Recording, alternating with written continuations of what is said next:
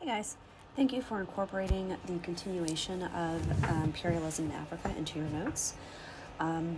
We are going to continue with imperialism, and we're going to start today with Southern Africa. We're going to do a quick review of what the British were up to during the Napoleonic Wars. If you recall, Napoleon was never able to invade and successfully invade England, and even after Napoleon, the Brits were focusing on industrialization and, of course, taking over the world. So during the early 1900s, like 1899 to 1902, the Brits established themselves in South Africa and took control of Cape Town. What I need you to know is that originally this area was controlled by the Dutch, and the Dutch here were referred to as the Afrikaners or the Boers. And basically, there's going to be, what we're going to unleash is issues between the Afrikaans and the British. In the early 1800s, 1830s, the British abolished slavery in the Cape Colony and established racial equality before the law. Again, that will change as well. Eventually what's going to happen is an issue over race in terms of both Afrikaans, both the British want more territory, and the Great Trek will begin, which is going to be the pushing of black people Africans into the interior of South Africa. For the next 30 years, the Afrikaans and the British settlers reached a kind of mutually advantageous division of Southern Africa, meaning the British get to keep Cape Colony and the coast, and the Afrikaans, they have the Republic of the Orange Free State. You can see on the map if you're following along.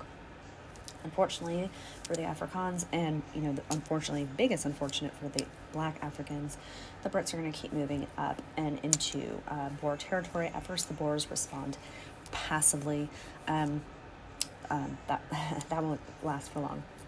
1867, and if you recall what's going on in Europe, we're in the middle of the European revolutions. 1867, Austria became Austria-Hungary. So all this is happening when all that mess is happening up in Europe. In 1867, there's the discovery of rich deposits of diamonds and in gold. And this is going to absolutely revolutionize the Southern African economy, as you can imagine. Extraction of minerals, massive amounts of deep foreign investments. I want to introduce a man to you. His name is Cecil Rhodes. Cecil Rhodes, he started De Beers Company, and De Beers is a company that still exists today, and he basically will monopolize the world's diamond industry. The white people will have the high-paying jobs, and the African blacks will have the very, very dangerous jobs. There's a movie called Blood Diamond made a long time ago, I don't know, maybe 15, 20 years ago, that talks about the dark, seedy side of diamond extraction. Naturally, as you can imagine, the British want more. Cecil Rhodes is considered, the ultimate British imperialist. He then moves into Rhodesia, which today is Zimbabwe, and met with the King of Rhodesia and had the king sign what is called the Rudd Concession.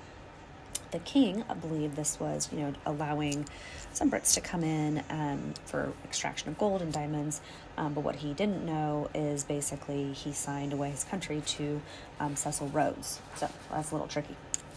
I also want to introduce to you the Maxim gun. The Maxim gun is, precursor was the Gatling gun, which was a hand-driven, crank-operated gun. Maxim basically harnesses the recoil power of each bullet. This gun need only one barrel to fire all bullets automatically. In addition, smokeless powder. Herman Maxim founded the Maxim Gun Company in England in 1884. In 1889, he licensed it to the British Army.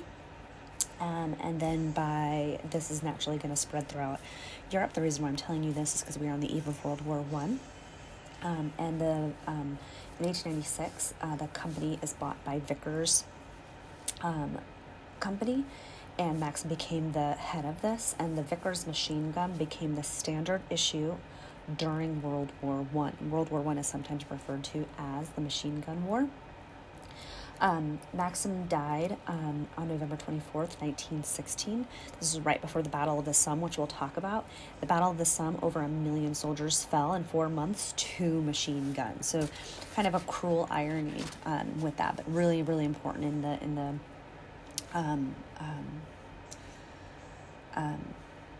the First World War.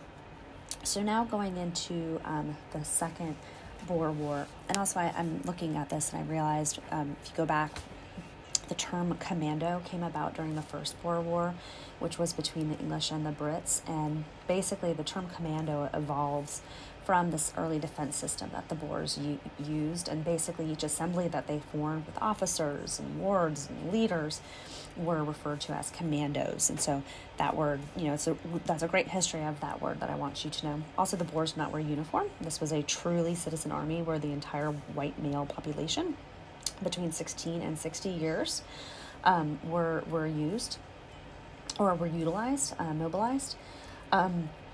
Basically, the end of this, the end of the First Boer War was, a British win.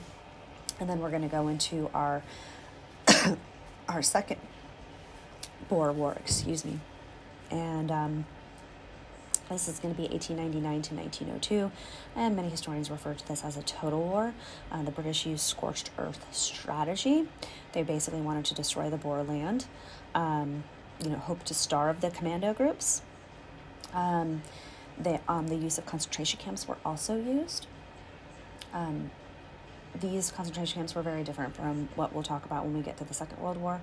At the end of the day, at the end of this, the African blacks were the ones who suffered the most from this. Africans were used, black Africans were used, and basically what we have is in 1910 the Union of South Africa, and it is a joint British Afrikaner government, and the term apartheid is also used.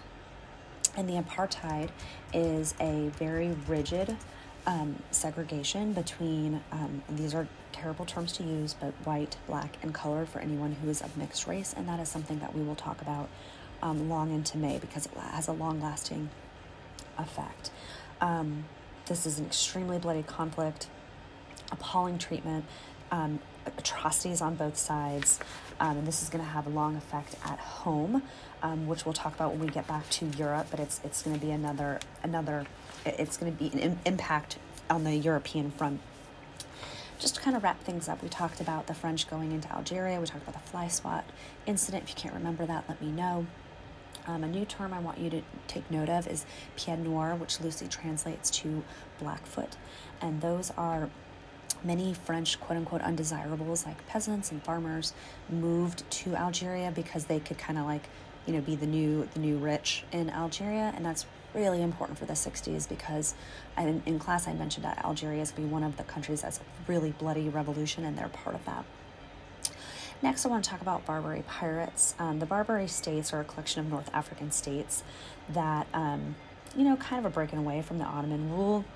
And they practiced, state-sponsored piracy. And basically, by this point, they choose not to go after the British and the French because of their superior boats. But America is this brand new country without really a navy, so the first U.S. hostage was taken by Barbary pirates. And this then pushed America to basically create the U.S. Navy. And so that's really fascinating if you think about it, kind of the where our Navy came about. So 1794, I know I'm going kind of backwards, but just so you have an idea, we have our first ships right before the War of 1812, which is kind of cool. Lastly, Tunisia, it was proclaimed as a French colony in 1881, and part of that was to stop the Barbary pirate raids. Italy also wanted Tunisia. If you look at the proximity, basically, Otto von Bismarck described Italy as a jackal with rotten teeth. He didn't respect the Italians. He didn't respect, their lack of industrialization after unification. And so as a result, since Bismarck is kind of running the game with the scramble for Africa, France got to keep Tunisia and not Italy.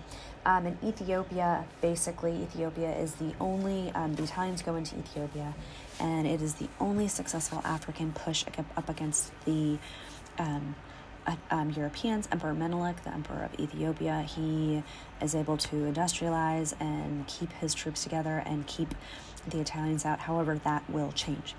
Thank you for your time. I will see you in class.